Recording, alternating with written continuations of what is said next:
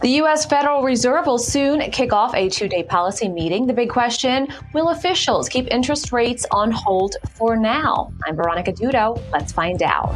This is In America Today from the Ticker News Studios in New York City. The major focus of stock market investors will be on the Federal Reserve's interest rate policy meeting. So will the U.S. Central Bank hold interest rates steady after a stronger than expected inflation data for August? For more, we are joined by Phillip Toews, the CEO of Toews Asset Management. Thank you so much for your time today.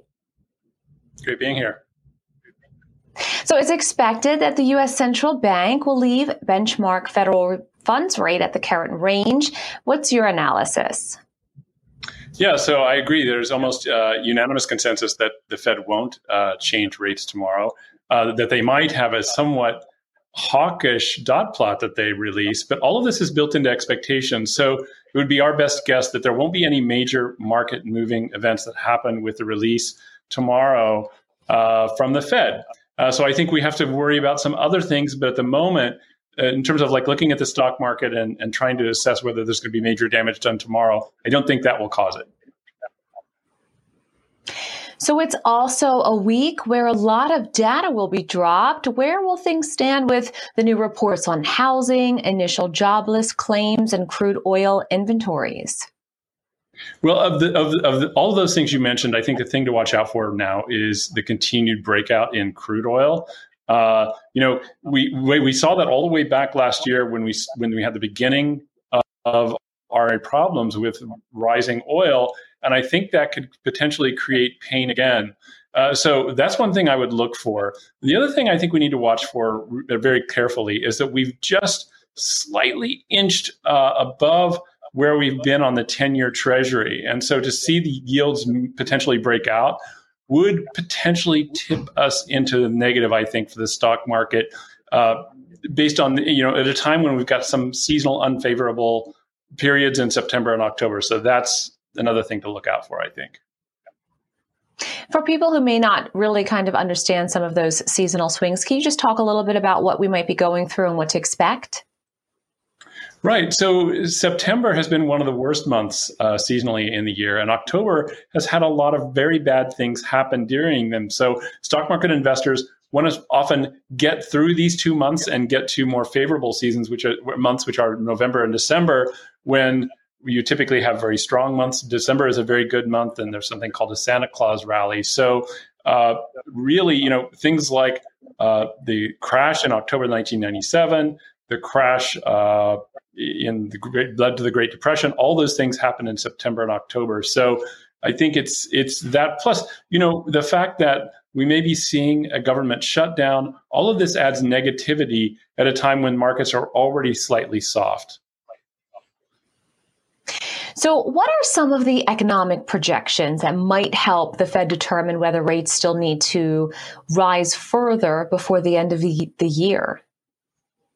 Well, so I think the thing to look for, the most important thing to watch, is releases on the CPI.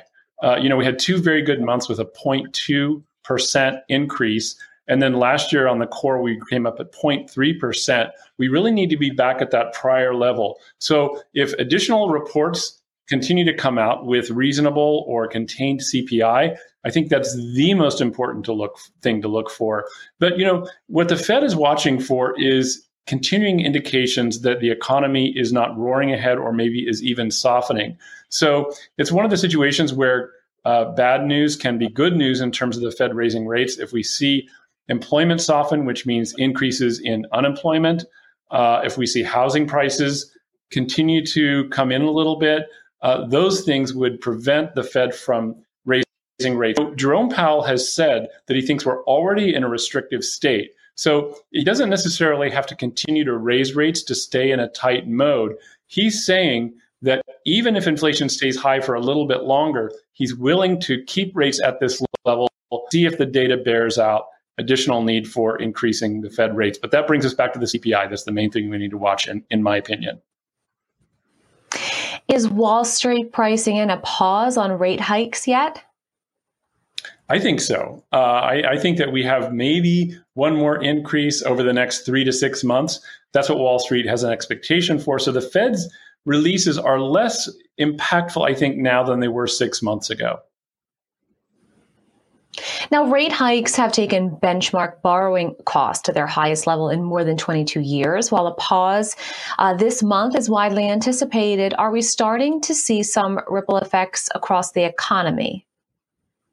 Well, it's interesting. I think the thing to look for, it comes mainly in 2024. A lot of companies haven't had to refinance their debt this year. So even though rates are higher, that won't be borne fully by corporate earnings until that starts to happen in a large way in 2024. So that would start to have an impact on corporate earnings. So that's one thing to think about. With raising rates, it's interesting. It's like the shower where you turn it to cold, and if there's a delay between what you've done with turning a knob and what happens with the temperature of the water, you can either be frozen or burned. And I think that's the thing to watch out for.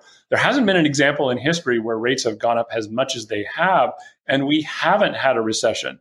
So if you're an historian and you want to look at the markets, there is still a risk, I think, for a soft landing or a hard landing in the future, but it may be way down the road. So can you explain a little bit about some of the history of inflation cycles? It's a great question. So everyone thinks that we've had a high period of inflation and that it's just going to go back to normal. The history of inflation doesn't show that. Actually, if you look back over the last 110 years, there were 3 episodes of high inflation in the United States. On average, they lasted between 4 and 9 years. On average, during those episodes, inflation increased 100%. So if you're worried about the roughly 14% increase in prices we've had recently, that's nothing compared to what's happened over history. Another thing to point out is that it doesn't always just go up, peak, and come back. In fact, if you look at the 70s and 80s, you find 3 waves. One above 6% inflation and back down, then above 10% and back down. And then we had the big one where we saw inflation go all the way into double digits. So that's another thing to think about, is that inflation doesn't always just come down and be tame. It can move in waves. So do you think the market is focused on when the rate hiking cycle will end? Absolutely. And so that's what I'm saying. I think that a couple of things could happen here that could turn the markets lower. The first is we could have unfavorable CPI number that would cause the Fed to clearly decide that they need to continue to raise rates further than what expectations are. That would be a very bad thing for the markets. But I don't think it necessarily takes action from the Fed. In fact, if you look at where the 10-year is priced right now, you've got this inverted curve where very short dated or 3-month T-bills are paying much higher rates than a 10-year or longer treasuries. And that's called an inverted curve. So if the economy normalizes, if we see expectations continue to be diminished, that would mean that you'd have a normalization of the yield curve. So even without the Fed doing anything, there's a possibility at least that we could see long rates like the 10-year move higher. So that would be another key thing to watch for. Right now, we're around 4.36 on the 10-year. If we move significantly above that and we see a yield breakout, that would be a negative for stocks. And I think that could start to tip the scales lower, generally speaking. Thank you so much for your time today. Such a fascinating conversation, and everybody will be watching to see what happens. Great to be here. More ticker news right after this.